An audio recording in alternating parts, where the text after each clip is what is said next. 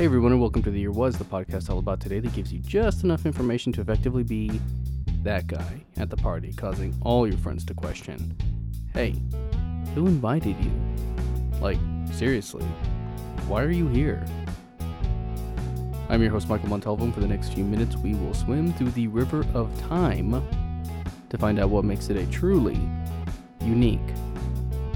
On this episode, we examine the events that occurred September 23rd. The first memory I have of playing Nintendo was at my uncle's. He had gotten a Super Nintendo from somewhere and was playing A Link to the Past, which I asked to try and was told no. I remember playing Duck Hunt and Mario, and then I remember playing Star Fox at a friend's house, and finally, I remember Christmas morning when we got a Nintendo 64. With it, games like Donkey Kong Country, Ocarina of Time, Perfect Dark, multiple Star Wars games, and of course GoldenEye, opened the world to a new and exciting digital adventure. I didn't know much about the company other than it was a gaming company. They made Game Boys, and like many, assumed that they had come around only in the latter half of the 20th century. And that's true, to a point. That brings us to the topic of today's episode. The year was 1889, and on this day, September 23rd, the Japanese company Nintendo Koppai was founded. Nintendo? 1889? What sorcery is this, you say? Well, it's true. Nintendo began its life as a playing card company that manufactured the game Hanafuda. Yes, I know, I'm probably going to be mispronouncing. Up until then, because of illegal gambling, the Japanese had actually banned all card games. The way they got around it was that Hanafuda is a game that was developed using illustrations instead of numbers. And so because of this technicality, developer Fusajiro Yamauchi was able to sell the cards. Back then, however, there was no Kickstarter, and so there was really no way to market a new game to a large audience quickly. Needless to say, the game was not an immediate success. The cards were all handmade, hand-painted, and with the extra help required to make these pricey cards, sales were not great. Yamauchi came up with the idea of making a cheaper version of a lower quality and sold them under the name Tengu. Apparently this was no accident. Tengu characters had a long nose, and the Japanese word for nose is pronounced the same as the Japanese word for flower. Hana as in Hanafuda. So, why the name? The Kotaku article I read says, according to the history of Nintendo, those visiting the pleasure quarters of Osaka and Kyoto would rub their noses as a sign that they were looking for gambling games. For card players, ten meant Tengu, which meant gambling. Because of this, early Hanafuda cards were associated with criminals and criminal activity. The illegal gambling part of it.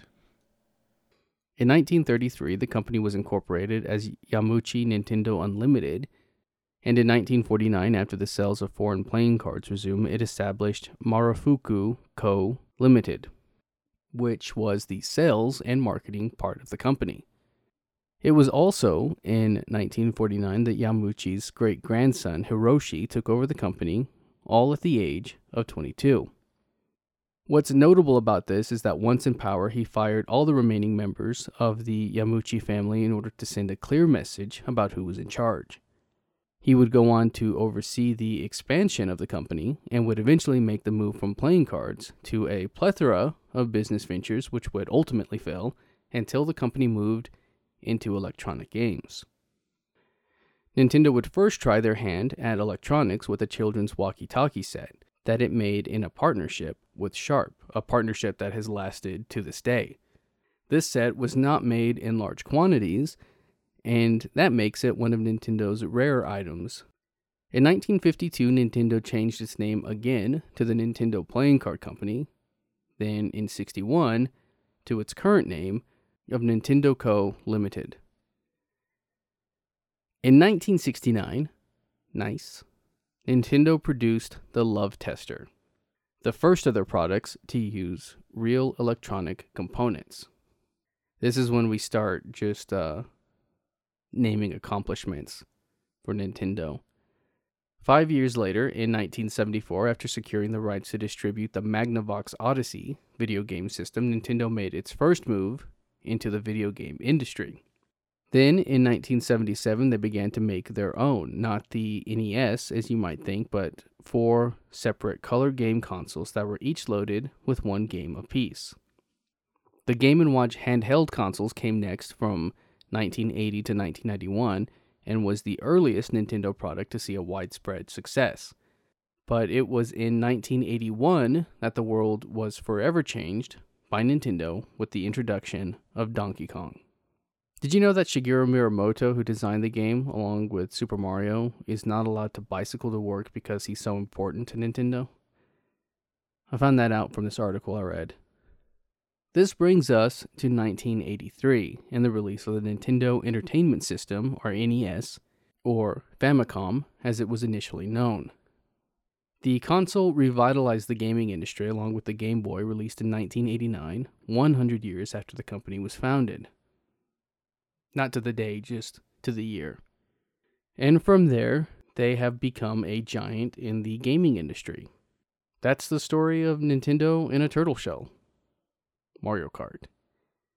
Now, obviously, there's more to the story, and if there is any interest in it, I will line up a panel of gamers and we can discuss the various Nintendo consoles and their impact on gaming. Here's some fun trivia for you, though. No one's really sure what the name Nintendo stands for. I know what you're saying. The Year Was podcast, Nintendo stands for Leave Luck to Heaven, or you might say it means to leave one's fortune in the hands of fate. And that makes sense from a gambling perspective, as Tengu meant gambling and makes up the middle part of the name, Nintendo. In the same Kotaku article, Nintendo probably doesn't mean what you think it means. Do means sanctuary, and Nin means let someone do. So it could be interpreted as the Temple of Free Hanafuda. However, Nin can also mean duty or obligation. Some experts believe that Nin comes from Ninkyo, which means chivalry, and that it has connections to the Yakuza. That's a whole thing, but I don't want to get into it here. Even Hiroshi Yamauchi admitted he doesn't know what it stands for, only saying that the phrase, leave luck to heaven, was plausible. Also, on the Encyclopedia Trivia website, it states that the first Nintendo console had over 2 times the computing power as the first lunar lander. So that's pretty cool. And that's going to do it for us today. If you like this podcast and want to hear more, give us a rate and a review. That helps me out and helps steer this in a direction that is hopefully good for all. If you're watching this on YouTube, you can find the Year Was audio version on your podcast app of choice. You can find me on social media and at YouTube at the Apple Cider Club. And as always, I want to thank the Tim Kreitz Band for our musical theme. And thank you for listening. We'll see you next time.